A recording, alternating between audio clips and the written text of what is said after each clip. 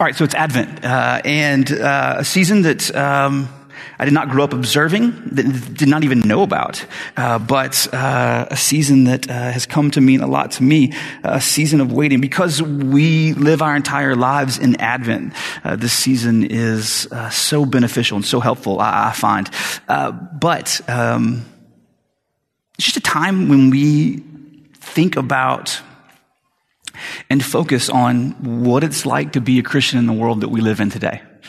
So at this time of year, for most of us, it depends on really where you are in life and a bunch of things that matter. But when I grew up, this time of year was a time of deep anticipation. Pre-Thanksgiving, the Sears and JCPenney catalogs had already arrived and been torn apart. Now, this is not a thing. If you don't know what that is, they actually used to send things in the mail, which is what comes in the box at the corner of your street, at the corner of your driveway. And so they would come and they would be torn apart and presents would be picked. And you would already be in great anticipation and hope that you might get the thing that you picked out. So that was it, a great time of anticipation. I remember, and then as you get older, though, and things change, I think there's comes a time, maybe it's the age, or maybe you get a certain age in life, or the age that we live in, where Christmas is a bit of a deadline. You're like, I have all of these things to get done. Like, it's this weird switch from a kid when you're like, it'll never be here, to now when you're like, let's just plan for 2025. Like, we're not going to make this year. It's not going to happen. Like, it's just like that switch happens in our perception of time. When you're a kid, when I was a kid, I just remember how it was for me. And it wasn't, not this for everybody, but for me, it was all I could think about all day long was, would I or would I not get the thing that I wanted? I remember one year what I wanted so badly was a big track. And if you don't know what a big track is, it's this. I wanted it so bad. Like, it was this robotic thing from the future that you could program. Now, looking back, really all you could do is be like forward 6, right 2, and then we go, but it would spin. It had a dump trailer.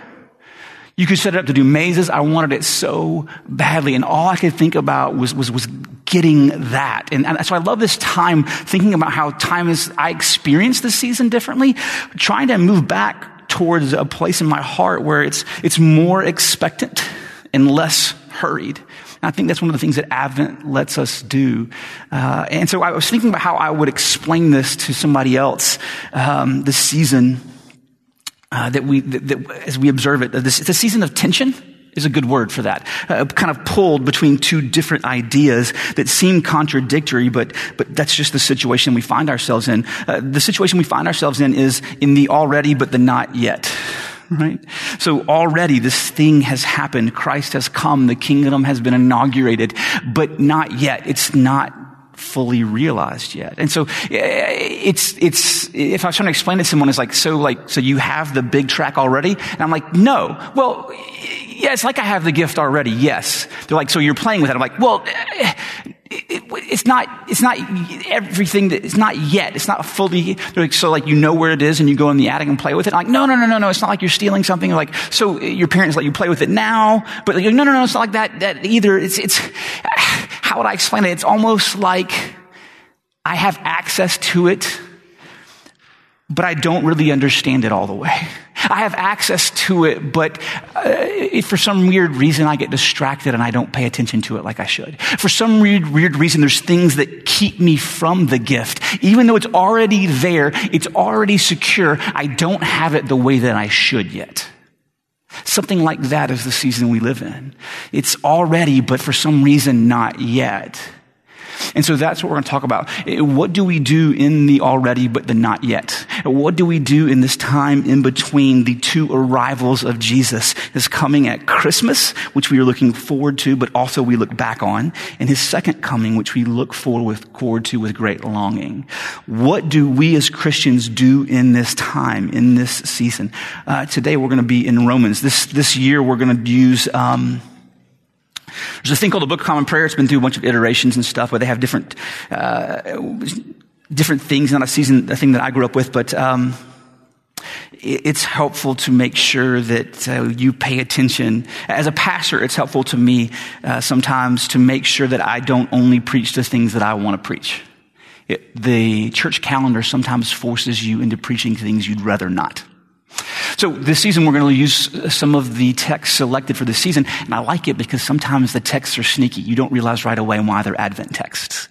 So today we're in Romans 13, which is excellent. So Romans 13, I'm going to start in verse 8. This is Paul, a guy named Paul, writing to a church in Rome. He says this, owe nothing to anyone. Owe no one anything except to love each other. For the one who loves another has fulfilled the law. The commandment, you shall not commit adultery, you shall not murder, you shall not steal, you shall not covet, and any other commandment are summed up in this word. You shall love your neighbor as yourself. Love does no wrong to a neighbor, therefore love is fulfilling the law. Besides this, you know the time, that the hour has come for you to wake up from sleep. For salvation is nearer to us now than when we first believed. The night is far gone. The day is at hand. So then, let us cast off the works of darkness and put on the armor of light. Let us walk properly in the daytime, not in orgies and drunkenness, not in sexual immorality and sensuality, not in quarreling and jealousy, but put on the Lord Jesus Christ and make no provision for the flesh to gratify its desires. What do we do in the meantime? While we're waiting for this, how are we supposed to understand and think about the time that we have, the time that we live in, the time that we live in, and what we do with the time that we have? And so, Paul starts off this section by saying, owe no one anything except to love one another. So he's making a transition. In this previous chapters, he's been talking about the government and what you owe the government and how to think about rulers and authorities that you have to submit under. And then he's transitioning back to this thing. And matter of fact, in the verse right before this, in verse 7, he says this, pay to all what's owed to them. Taxes to whom taxes are owed, revenue to whom revenue is owed, respect to whom respect is owed, honor to whom honor is owed. He says you pay these things to whom, you pay your debts. You give to the people that you're owed. And then in verse 8, he transitions back to this section and he says, owe no one anything except to love each other. For the one who loves another has fulfilled the law. Paul says you got to pay your debts. Don't enter into contracts if you know that you can't fulfill them. He says we need to pay our debts. We need to make sure that if we respect someone, we pay them respect. If we owe them money, we pay them money. If there's taxes that we owe, we pay taxes. That's what we do. And then he just says, great turn of phrase, owe no one anything except to love one another. There's a debt that you can't pay off. There's a debt that we owe that you cannot pay off. And that is the debt to love one another. You can never say, I have loved people enough, which in the holiday season is difficult because I feel like there are certain family members I've loved enough. I feel like we've had enough years together that I've done enough. And it says, no, you can't say that. You never get to a place in your life when you're like, I've loved enough. That's a debt that we cannot ever repay. We are always under an obligation to one another. To love. This second century Egyptian theologian Origen said this, Paul desires that our debt of love should remain and never cease to be owed. For it is expedient that we should both pay this debt and always owe it. It's a good idea that we always pay it and that we always owe it. Because it's good for us to live that way. It's a better place for us to be in. A better humanity exists if we always find ourselves knowing that we are in debt, paying out the love that is owed. Because our debt is not to the person. Our debt is to Christ. And Christ would have us pay the debt we owe to him, to his body. That's the way that we pay, that he would have us pay, is that we love one another.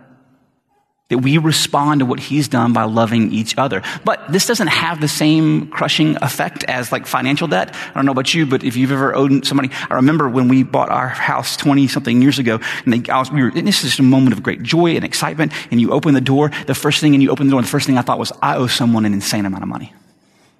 I could just feel the weight of that debt. Looking back now, I made a great decision. It worked out really fortunate for me. It's a good thing. It wasn't a lot of money.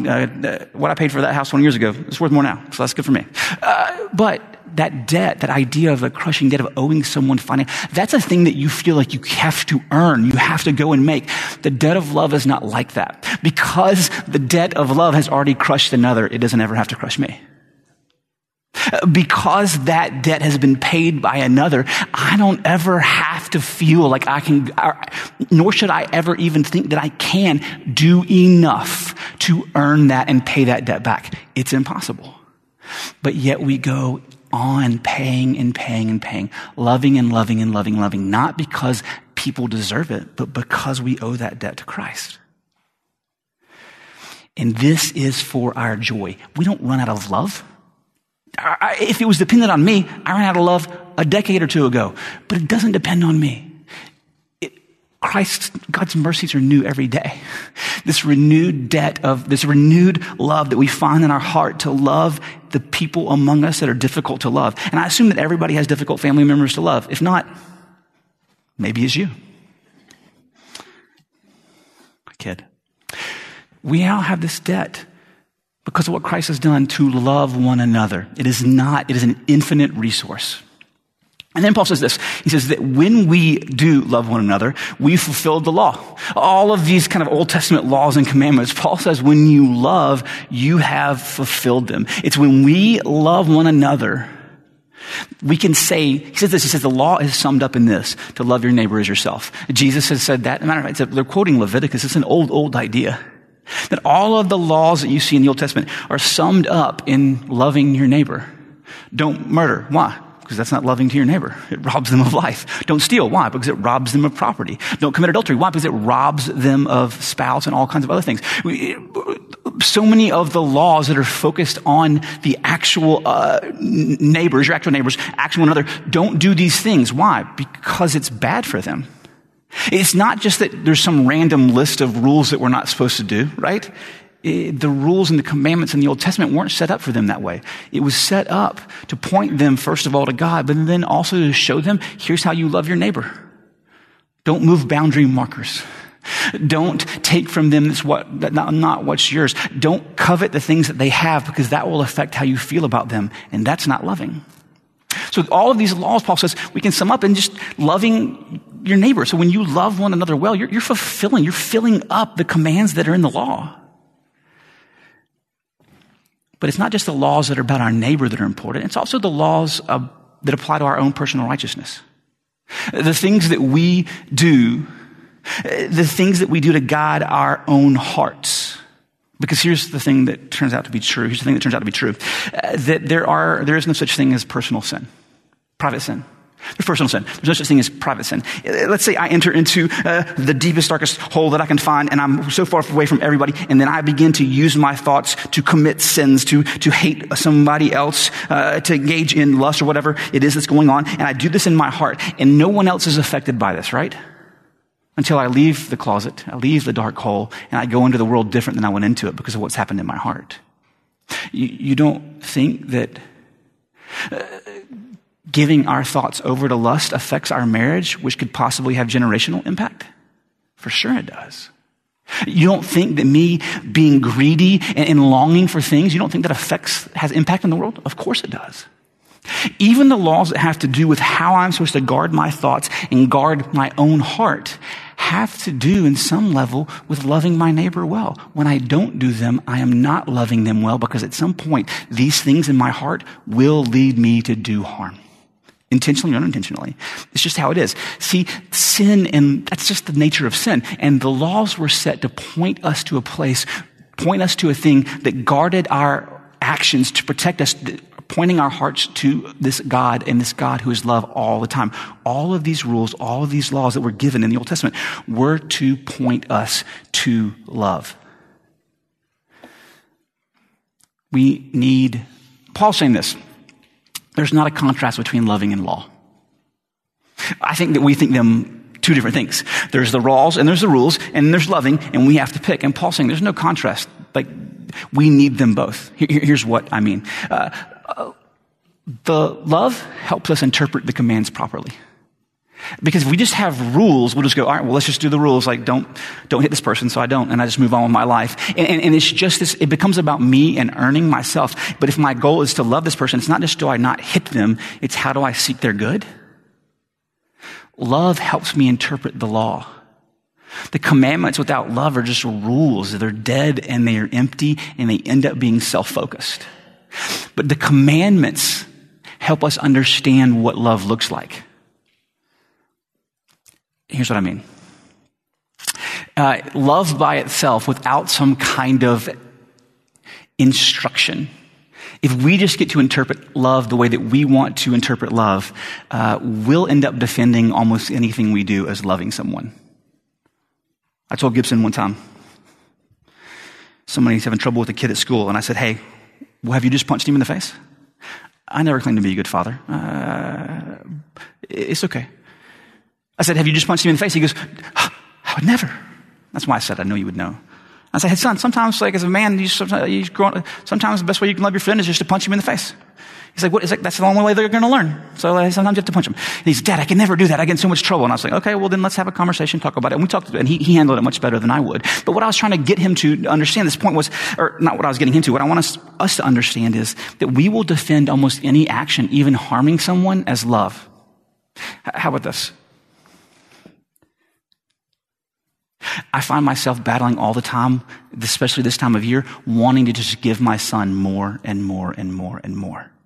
I just want to just lavish him with all of the gifts that I can. What if that's bad for him? Like, but I love him so much and I just want to give him all this stuff. Yeah, but what if just giving him everything that he wants turns out to be very bad for him? Is that really loving him well? Am I teaching him the right thing by just giving him anything he asks for? Is that going to equip him well for the world? And what I think is love, just pouring this stuff on him, maybe that's not really loving him and I need some rules and some guidelines. And that's what we see in the law, is a way to help us understand our love. Paul isn't by no means suggesting that Christians are saved or that we can earn or that we should go back underneath the law's authority. What he's trying to show us, though, is that the moral commands, those are still valuable to us. We interpret them through love and they teach us what love looks like. Don't hate your brother. Why? Because you've diminished them, and in your mind, you've broken them down and torn them down into nothing, and you've really killed them in your heart. Don't lust after. Why? Because in your heart, you've committed adultery already. It shows us that we are to love one another and love God. And these commands, the law needs love for direction, while the law needs love for its inspiration. John Stott said that way. As we love, the law shows us what love looks like. So then, this is what happens. Verse 11. Besides this, you know the time, that the hours come for you to wake up from sleep, for salvation is near to us now than when we have believed. He says, listen, now because this is true, because all these things because Christ has come, because there's this new reality that's happened, you need to now respond appropriately.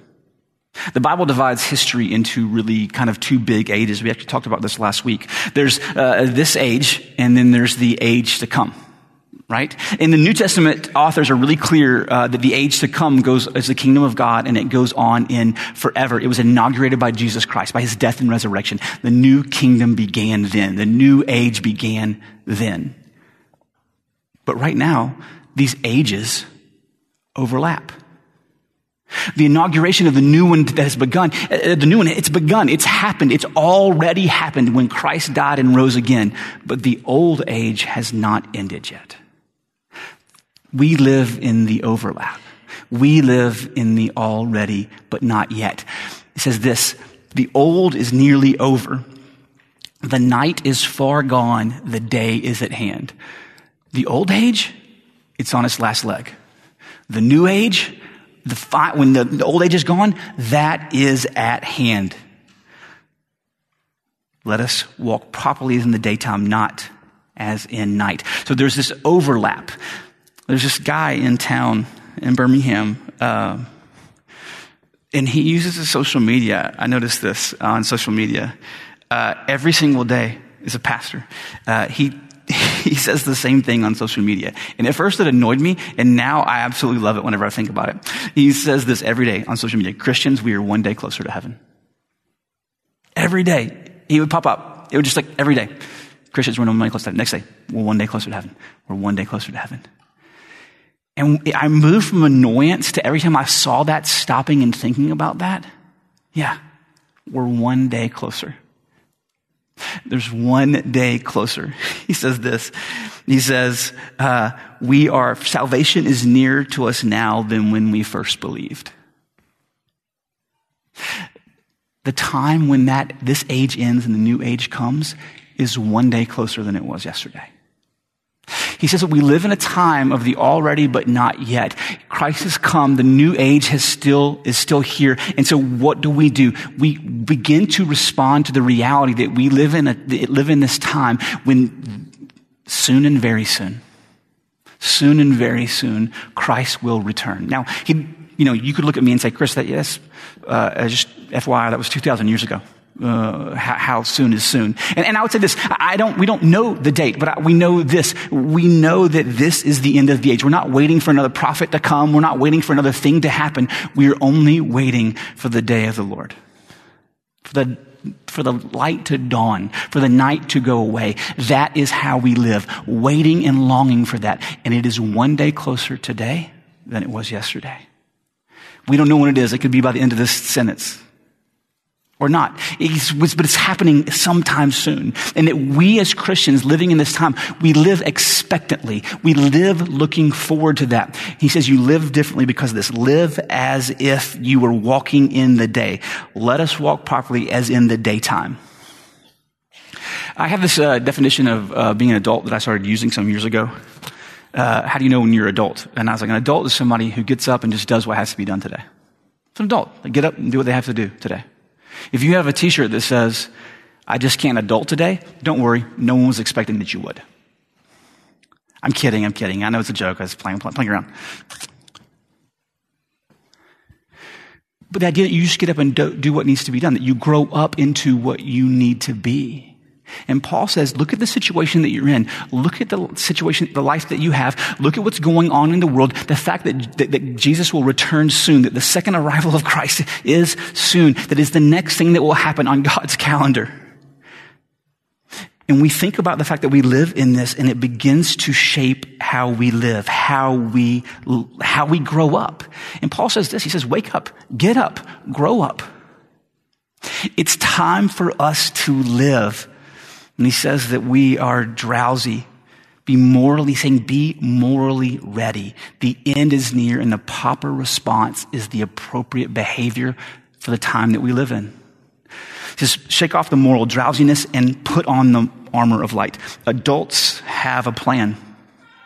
As we grow up, we have a plan. And he says your plan is to put on the armor of light, to get up and live in this world as the light is coming, as one who knows that the light is coming, to live in a world of darkness where the darkness is still there, but the dawn is coming on the horizon. You live as if the day is already here. So you get up and you have a plan. How will we live righteously today? How will we live rightly today? How will we live knowing that Christ could return any second, longing for Christ to return any second? How do we then live?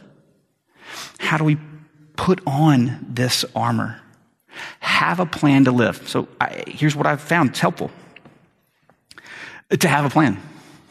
I found that entering into situations that I know that may be specifically difficult for me, like just getting up is hard for me. But if I have a meeting, I don't love meetings. I hate meetings. I don't do well in meetings. You should never be in a meeting with me. If you're in a meeting with me and it goes longer than 30 minutes, you should just get up and leave.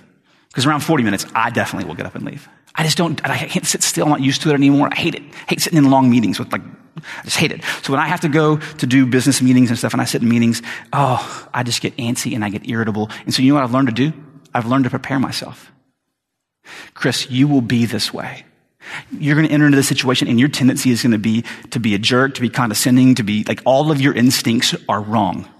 And instead, focus on the reality that Christ has come and will come again. How do I love well in this situation? And then praying and asking for those things. I'm saying this as if I do this well. I'm telling you I don't, and I struggle with it all the time. But it has helped me when I do prepare. Do you have challenging things coming up in the next month? Prepare. How do I put on this armor of light? How do I put on patience? How do I rely on Christ? How do I love even if people don't love it? How do I shake off the drowsiness and make myself aware of the reality that I'm living in? The light has dawned. In Christ, we are in the last stage. A new day has dawned. We know that by Christ has made a way. Christ has shown us the way. And in Christ, he's made us children of God. So here's what we do. He finishes this section this way. Contrasting walking in the darkness. Put on the Lord Jesus Christ and make no provision for the flesh to gratify its desires. So in some sense, we've already put on Christ, right? Paul says in Galatians and in Colossians, he says that just by being a believer, one of the marks is that you've put off the old flesh and you've put on Christ. But there's also a sense where we have to put on Christ in the concrete circumstances of every single day, of everyday life. To the desires of the flesh still threaten how we live, still threaten our heart. And so we should make, he says, no provision for them. Let's not give them any fuel. I am really good at giving fuel to sinful fleshly desires. I am the guy that you see driving down the street having an argument with some unknown person. I'm the only person in the car, but I'm screaming at someone, slamming my hand into the steering wheel. I'm giving fuel to my anger. I'm giving provision to the fleshly desires, not putting on Christ, not applying Christ to the practical application of every single day. Let's put it another way. Putting on Christ is working the reality that we have salvation by faith in him, by faith alone, not through works, but by grace alone. Putting on Christ is applying that to the everyday normal situations. So here's the deal. We tell here at BCC, we tell the kids down the hall all the time. Everything in the Bible points to Jesus. We are a Luke 23 kind of place. That's where Jesus says everything in the Bible is about me. We teach them this, that it's by faith alone. I've had multiple parents say, man, I wonder what my life would have been like if I had been taught that at that age. And the answer is, I don't know. I wonder if they're getting it. I don't know. But here's what I've realized, that even us telling them this truth and this reality that is by grace alone, by faith alone, that everything in the Bible points to Christ, teaching them to read is a good thing that we do it. But guess what? I realize this, even that can become a mantra. Just a thing that they say. Just a thing that they say. James was working with kids in the youth group, and he came to me one day and he goes, hey man, I was teaching them this lesson, and the second I opened it up for questions, they were like, that reminds me of Jesus, and then just started saying the things. And I was like, well, there goes the whole lesson. Great. Now what are we going to do? That was where I was leading to the whole time. He said, these kids already know it. And I'm like, you know what? That makes me so happy. I could not be happier that our kids just jumped us straight to how does this point me to Christ? But you know what? That can become an academic exercise. Putting on Christ is how does that play out in the daily interactions and thinking and feeling and loving of my everyday life. That is the putting on Christ that he's talking about here. Here's what I mean. Imagine a situation where someone's hurt you, right? They've done wrong. They've wronged you. And you're mad. And they're your enemy now, and you realize that you have the opportunity to destroy them, to humble them, to humiliate them, to put them in their place for what they did to you. You have that. The opportunity arises. You know the exact right thing to say, and you're going to put them in their place. Here's the thing that you need to know. It feels real good. It feels real good to put somebody in their place. But let's zoom out for a second. Would you want a family to act that way every time you had the opportunity to put somebody in their place and act that way? Do you want everybody acting that way constantly?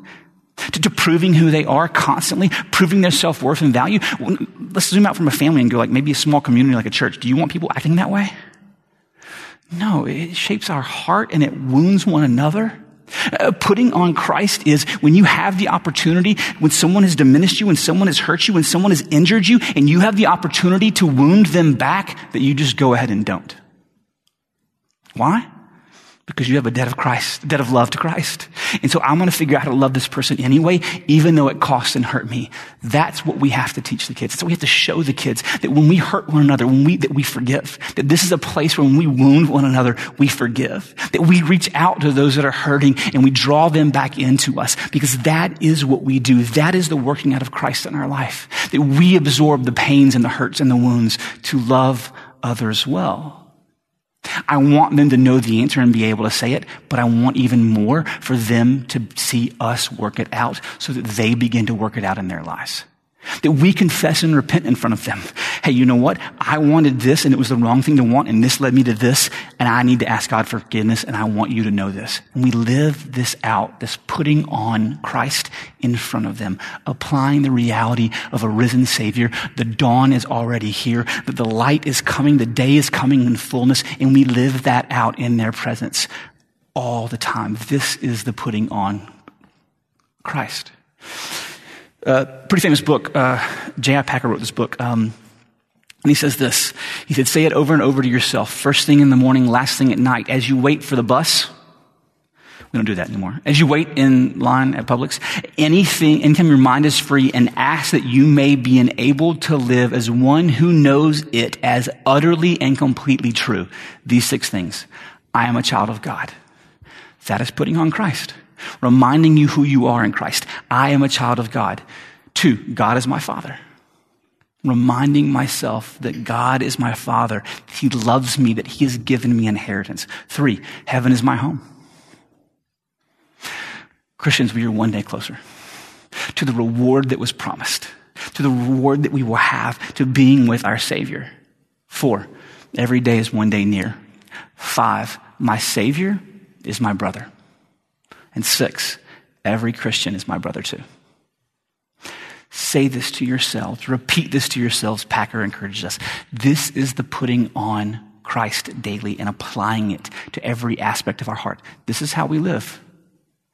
This is how we live, applying the reality of the truth that has happened to the time that we live in, longing for the day that He returns. Let's pray. Father, soon and very soon, soon and very soon, we are one day closer to heaven. But we live in the already but not yet still. Give us eyes to see. Give us courage to live in the already but not yet. Not in darkness. Not giving provision to the desires of the flesh, but putting on the armor of light. Living as people of the dawning day. Loving like our Savior loved. Giving as He gave. Encourage us. I'm so grateful for a church that constantly points me to Christ, that constantly reminds me of your goodness, that constantly reminds me that you've called me to forgive and to be forgiven. So may we be a place that lives out in every single day this putting on Christ. That we are forgiven, that we have life, that the day is coming. And we live loving one another, and in so doing, fulfilling the law. It's in Jesus' name we pray. Amen.